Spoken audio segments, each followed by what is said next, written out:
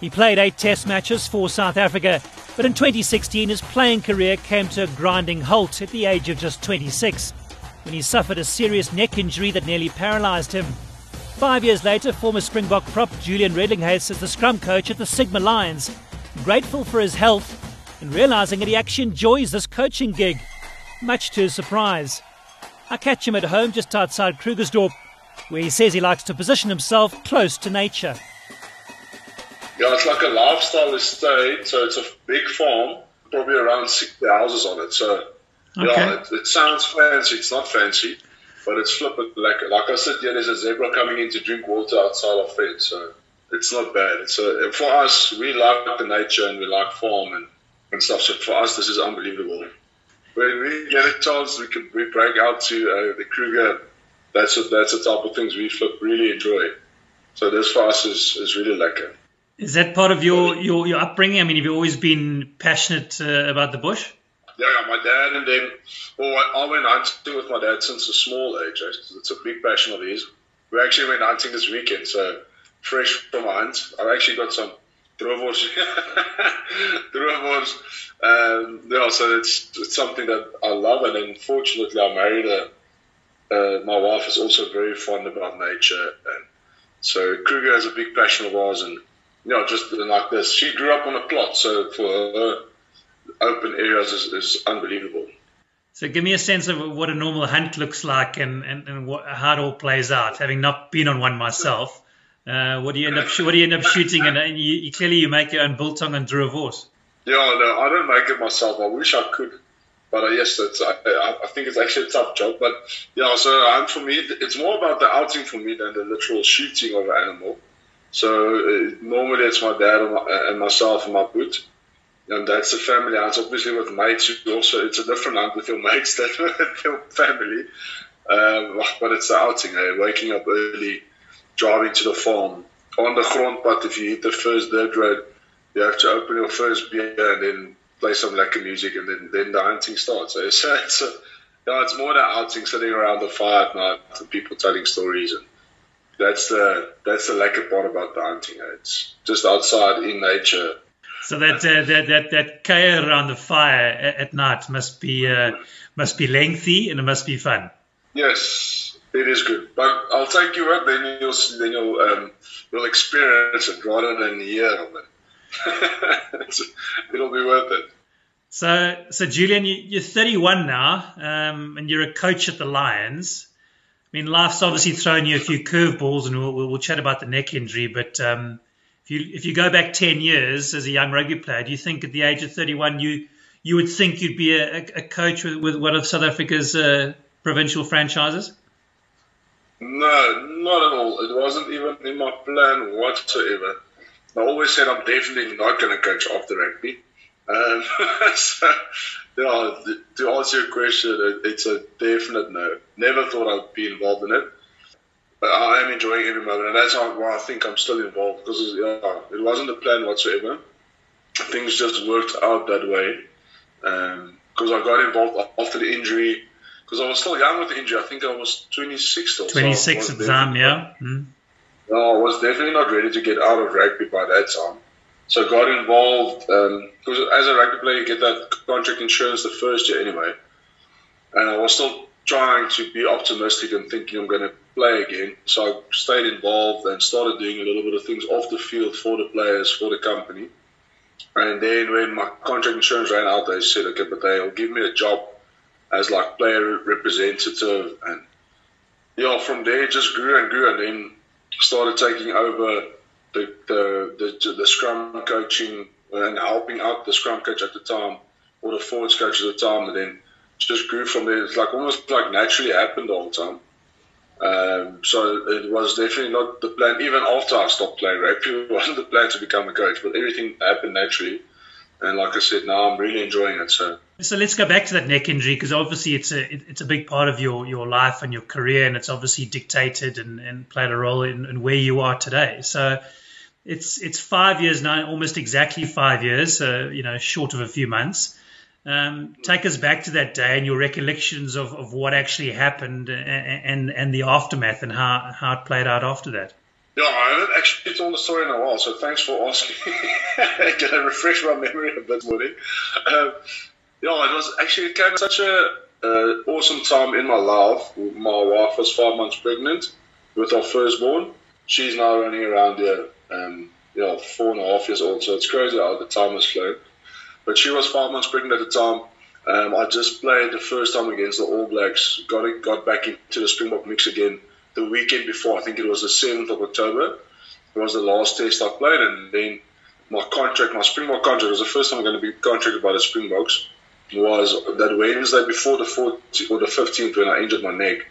That Wednesday my agent phoned me, so everything was like playing out. It's almost like your dreams coming true. Everything's happening sharp at the moment. And then that Saturday playing for the Lions again against the Cheetahs in Bloom is when the injury happened.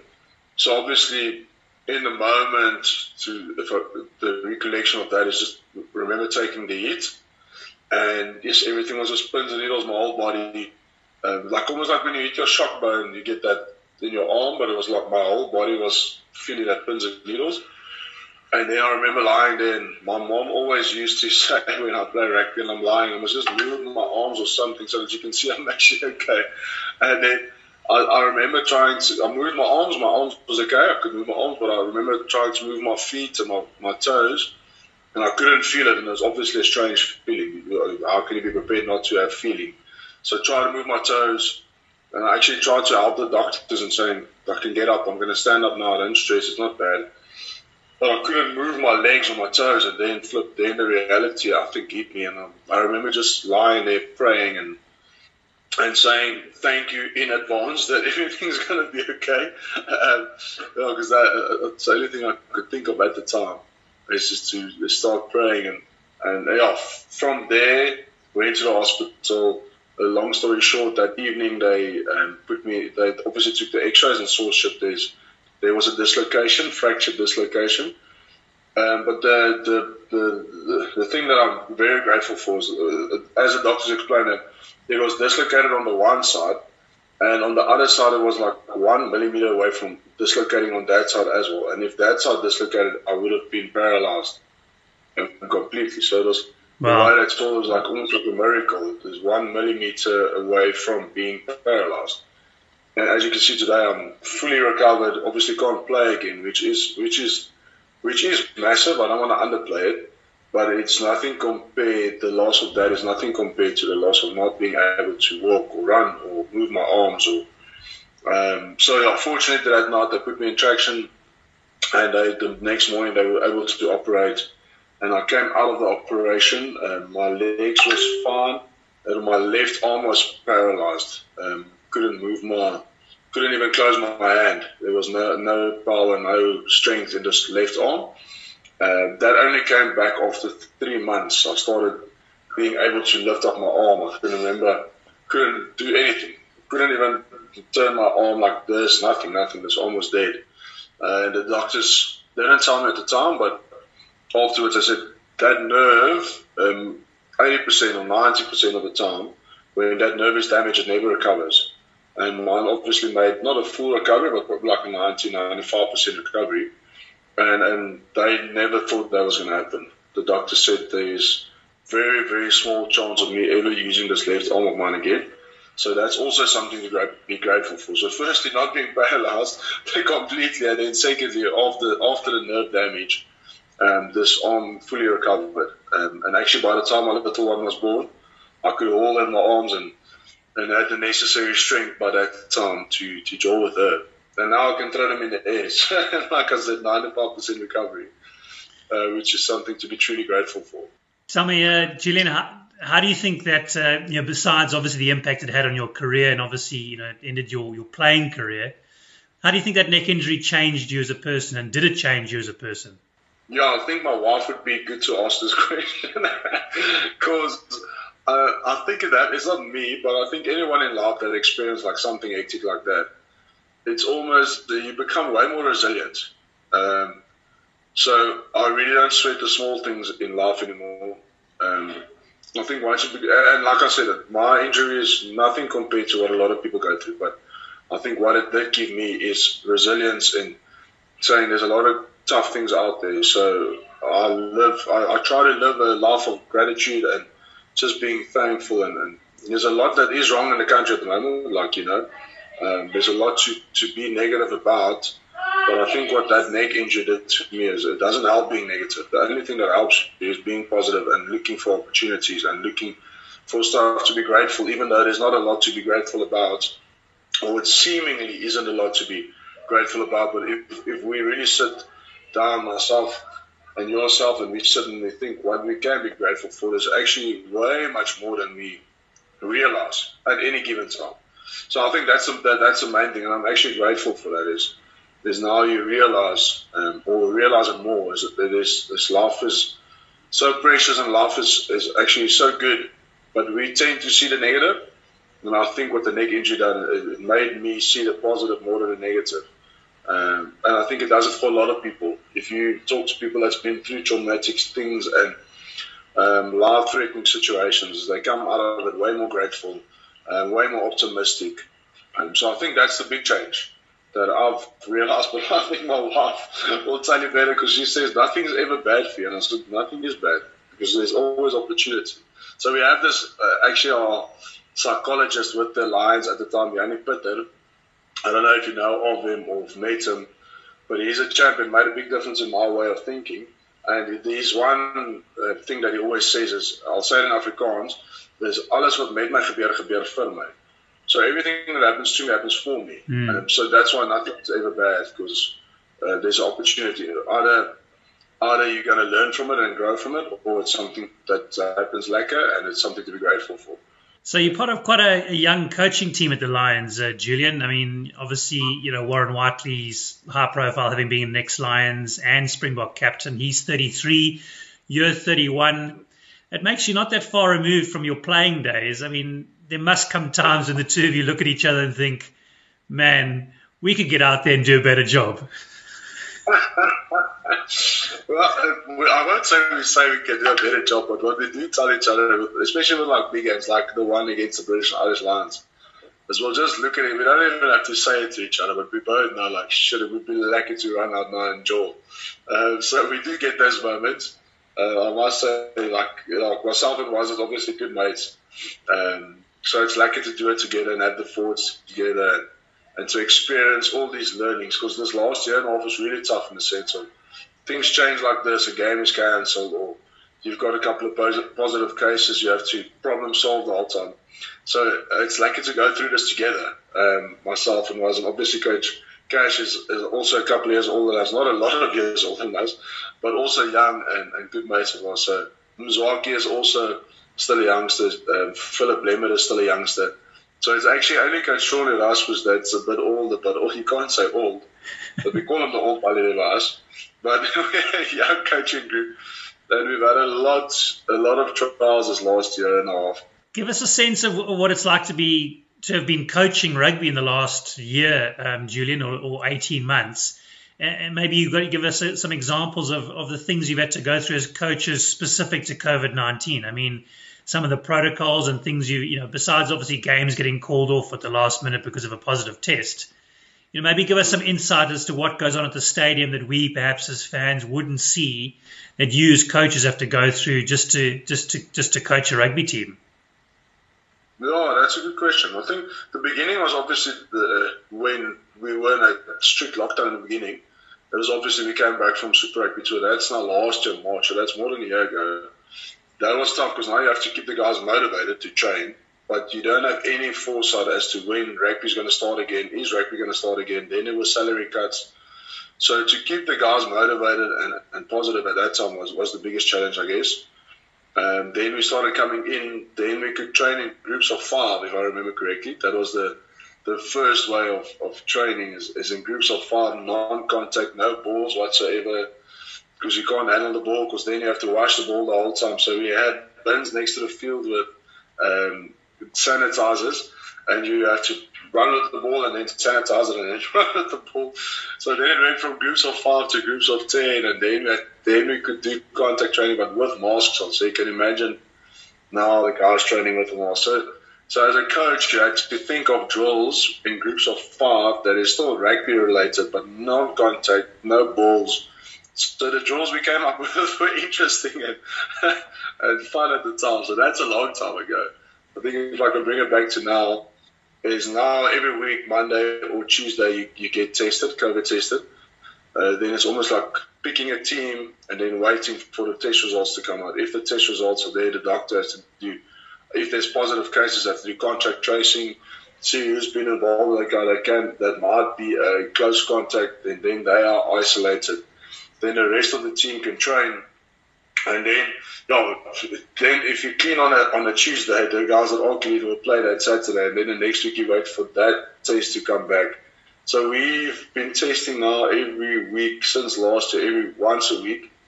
The bubble was interesting now with the British and Irish line test, because I think we were tested 5 times in 7 days to make sure you clean the whole time. So, and then every time, like in the British and Irish test, now there was one test that came positive. Then, and unfortunately, it wasn't a player; it was one of the management that wasn't involved with anyone. But then we had to wait in our rooms. Everyone was in our rooms the whole time until we got then we had to test again, wait in our rooms for, I think it was from 7 till 2 o'clock. The results came out. So 2 o'clock, everyone negative. Okay, now we have to organize training. Now we have to like set meetings. So you set the guys a program. You say, guys, we don't know what time the results are going to come out. Be in your rooms until we let you know when you get the results. Got to organize meeting times, training times. So it's problem solving the whole time. Tell me, have you seen the impact on the players from a mental point of view? I mean, you've had sort of 15, 16 months of it. You're able to look at perhaps the impact that COVID has had on the players from a mental point of view. You touched on, that level of uncertainty. Has it impacted the players, not knowing what's happening next almost? Yeah, I think there's big concerns the whole time because the contract or the salaries was cut in the beginning of COVID. And I think that remains a stressful fact for everyone. Is the salary going to be cut again? Because obviously it takes a severe impact on your income. So that remains a stress for the guys. And then obviously the rugby as a whole is not doing as well. So what is going to happen with my specific contract? Am I going to get a contract again? Am I going to get an increase or decrease? So I think that off-field stuff is really tough on the players. I must say, luckily with rugby or any sport, it's quite a positive environment because you train hard, and it's almost like a feel-good environment where you train hard. Obviously, when the results go your way, it's a nice feeling. So I think that gets the guys up mentally. But when you lose badly and things are unclear, and then I think it really does get tough, and then guys start stressing. And I could see this week now with the protest, you can see the guys are. Because the guy, your wife will phone you and say, because she sees on the news, listen, Gauteng CBD, Joburg CBD is chaos, protest. So now they phone you, are you okay, what's happening? So I think you'd be naive to say it doesn't have an effect on the players and on their families. Because now you get home and your wife's stressed about what's happening in the country. So I think it's naive to say that no, everyone in the country is not taking this effect. I think everyone's feeling it at the moment. Do you guys ordinarily as coaches, would you socialise together besides obviously, take COVID-19 away and social distancing? Are you guys sort of a unit that socialises together, or is it purely just a work relationship that you guys have? No, I think it'll be interesting to hear what the players think, but we enjoy the time together. So because we're also young still, and I enjoy a braai and a beer. So whenever there's something like that arranged, obviously with COVID now, I've made it tough. But we try to socialise with the players as much as possible because, my personal opinion is if I care about you, I will work harder for you. Me as a player, the coaches that I felt care for me and spent time with me, I felt I would give them more of myself. And it's not in a literal way, but you know what I mean. Is subconsciously, yeah. Relationship. Yeah, subconsciously. Once there's a relationship and there's trust between two parties, I think it's easier to give criticism. It's easier to take criticism. So I believe the off-field socializing plays a role in that. It's not the only way to do it, but it does play a role in it, is to have good times together and not just talk work the whole time. builds that relationship and builds a trust, which then in turn enables me to coach them better and enables them to take the info that I give in a better way. So it is something that we enjoy, myself probably more than the other coaches, but it is something that I'll normally be one of the last guys there. But I just enjoy it. Got a little bit of FOMO as well, so I think that doesn't help. So who's the player equivalent in the Lions squad then of Julian Redelinghuys? If that's you on the coaching side, the last to leave, who's the player that likes the party as much as you do? Yes, there's actually a couple. Like Dylan Smith, I know you've chatted to him before. Dylan Smith is definitely the last guy there. Dan Grill, Willem van der Sluys, Ruben Skuman, Roan Dreyer. No, the players are way more than the coaches that time of the evening. So the guys enjoy it. Even for leaders, all the guys will be there last. Even a guy like Yanni du Plessis will have his times.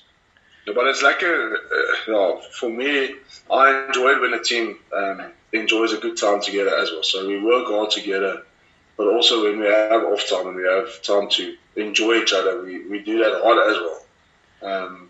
For me, it's lucky to see that. Yeah, I enjoy it. Did you have that with when you played for the Springboks? Was that sense? Was there a similar approach? Was it taken a bit more seriously and a bit more professional? What are your recollections of your time with the Boks? And did you have that sort of spirit then as well? Yeah, I think I was there in 2 different years. I was there, my first debut was with Heineke Meyer, Coach Heineke Meyer, but then I was like a light tier and still. And it was only for 1 tour. So that was still with like John de Villiers and Victor Matfield, Brian Abana. They were all still joining at that time. So that was there was a different culture back then. It was a bit more like that, more like what is gevestig, more like what is gevestig? I'm trying to think of the English word now. Yeah, I'm not sure. My Afrikaans is a bit shaky, eh? It sounds like my English is shaky. But it was more like a set culture, if I can say like that. And then when 2016, when I played again, that was new because Coach Alistair just came in. And it was a new coaching staff with new players, because that's when they changed the rule of the overseas guys can't play.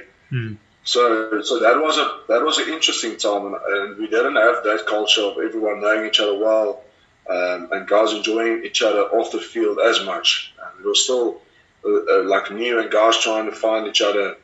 So I think as that team grew, I think if you talk to the guys that were involved or are involved now, I think that is the culture now. I think the guys do enjoy the time off.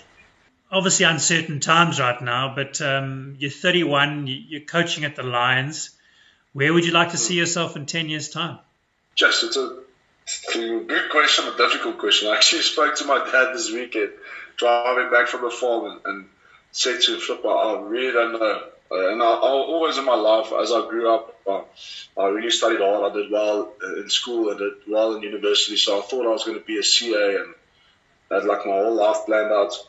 And I did do my degree and I finished my CFP postgrad diploma. So I finished all of that and I always thought I'm going to go into business and only do that. So I played rugby as a platform to go into business. But now, yes, I don't know. To be honest, I'm just being 100% honest. I'm not sure where I'm going to see myself in 10 years. I am very faithful and religious, so I know that the Lord has good plans for me. So and I believe that what needs to happen will happen, and that's why I believe I need to be in the coaching now, because I didn't plan for it to happen. I didn't I didn't encourage it to happen. So it happened. So I know I've got to be there. There's a reason for it, and whatever will happen will happen. I do have the financial planning side that I'm not active in at the moment because the coaching just takes a lot of time. And we've got us like a small business with farming and a small business with property. So I really enjoy that side of things, the finance side of it. It's something that I really enjoy. So I'm busy with it. I had a couple of meetings this morning. And so trying to build that side of life as well for post-rugby. But I can't say. Maybe I'll still be involved in 10 years' time at rugby, because I really enjoy the environment, and I just really enjoy seeing guys making progress and becoming closer to their potential. I think that's my goal with rugby and in life is to see people get closer to the potential that they have. And rugby is such a measurable. So you can see a guy and you work with a guy and you can see his improvement. And it's almost on a weekly basis. So I really enjoy that. That's I think, the biggest kick I get out of rugby is to see the improvement in individuals, and then see when the team's doing well and the guys are playing well. Yes, there's a massive satisfaction that comes from that.